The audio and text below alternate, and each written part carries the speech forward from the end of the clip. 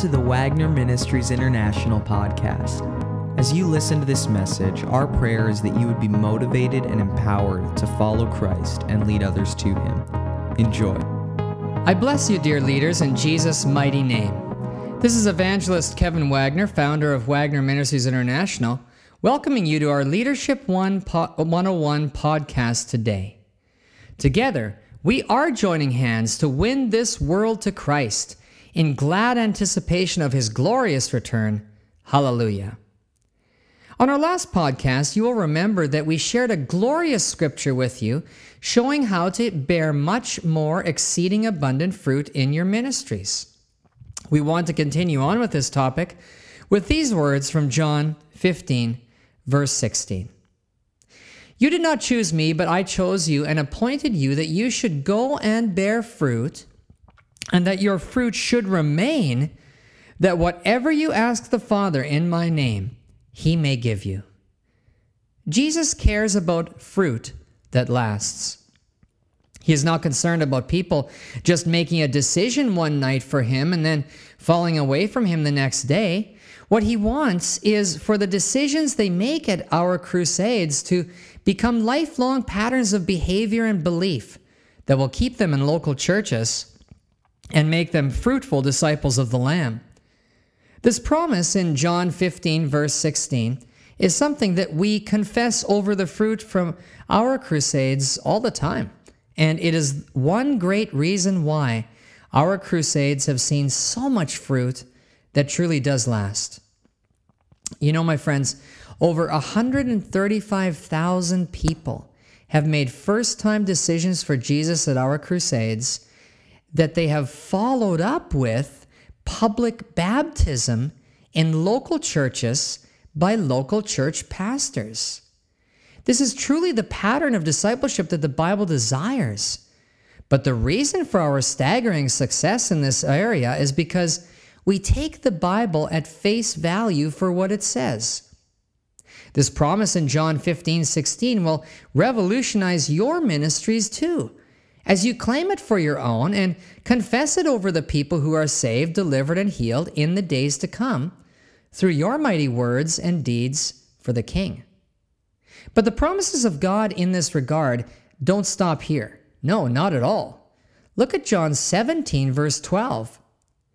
While I was with them in the world, I kept them in your name. Those whom you gave me I have kept, and none of them is lost except the son of perdition, that the scripture might be fulfilled. Jesus speaks in the same vein when He says in John 6, verse 39, "This is the will of the Father who sent me, that of all He has given me, I should lose nothing, but should raise it up at the last day." These two promises make a powerful point.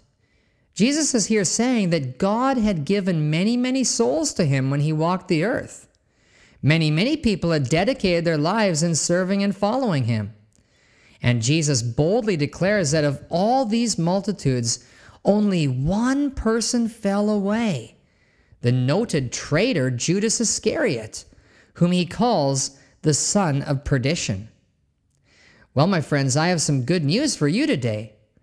Jesus promises us in John 14, verse 12, that most assuredly I say to you, he who believes in me, the works that I do, he will do also. And greater works than these he will do, because I go to my Father. Do you see that? Jesus is here saying that what He did while He walked the earth as His disciples, we can expect to do the same things and experience the same results that He got. In fact, we can expect even more because He has sent us the ever-present help of the Holy Spirit. So in terms of fruit that remains and lasts in our ministries, we can expect, based on His promises, that we too will lose no one who commits their life to Christ under our ministry. Yes, Jesus lost Judas. He lost one person.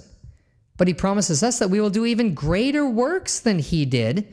So we can believe God based on this, that we will not lose any, not even one. Oh, friends, this is indeed one of the key ingredients to the success of our ministry, and it will be yours too. We share this wonderful secret with you because we want you to be as fruitful as we are in these last great days of harvest.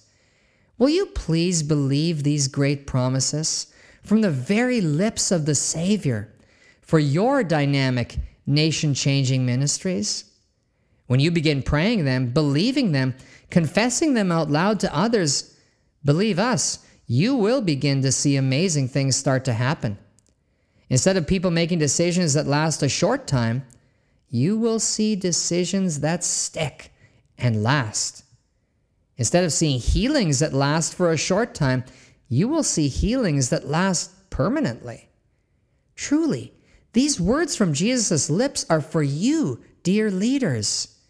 Begin using them in your ministries today and watch the fruit from your labors not only increase, but last and last and last until Jesus comes to take us home.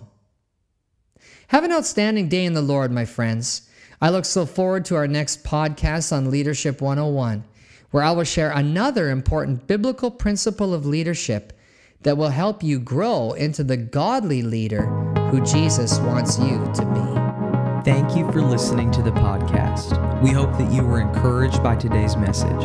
For more information regarding Wagner Ministries International, go to wagnerministries.org. And if you need prayer for anything, please email us at prayer@wagnerministries.org. God bless.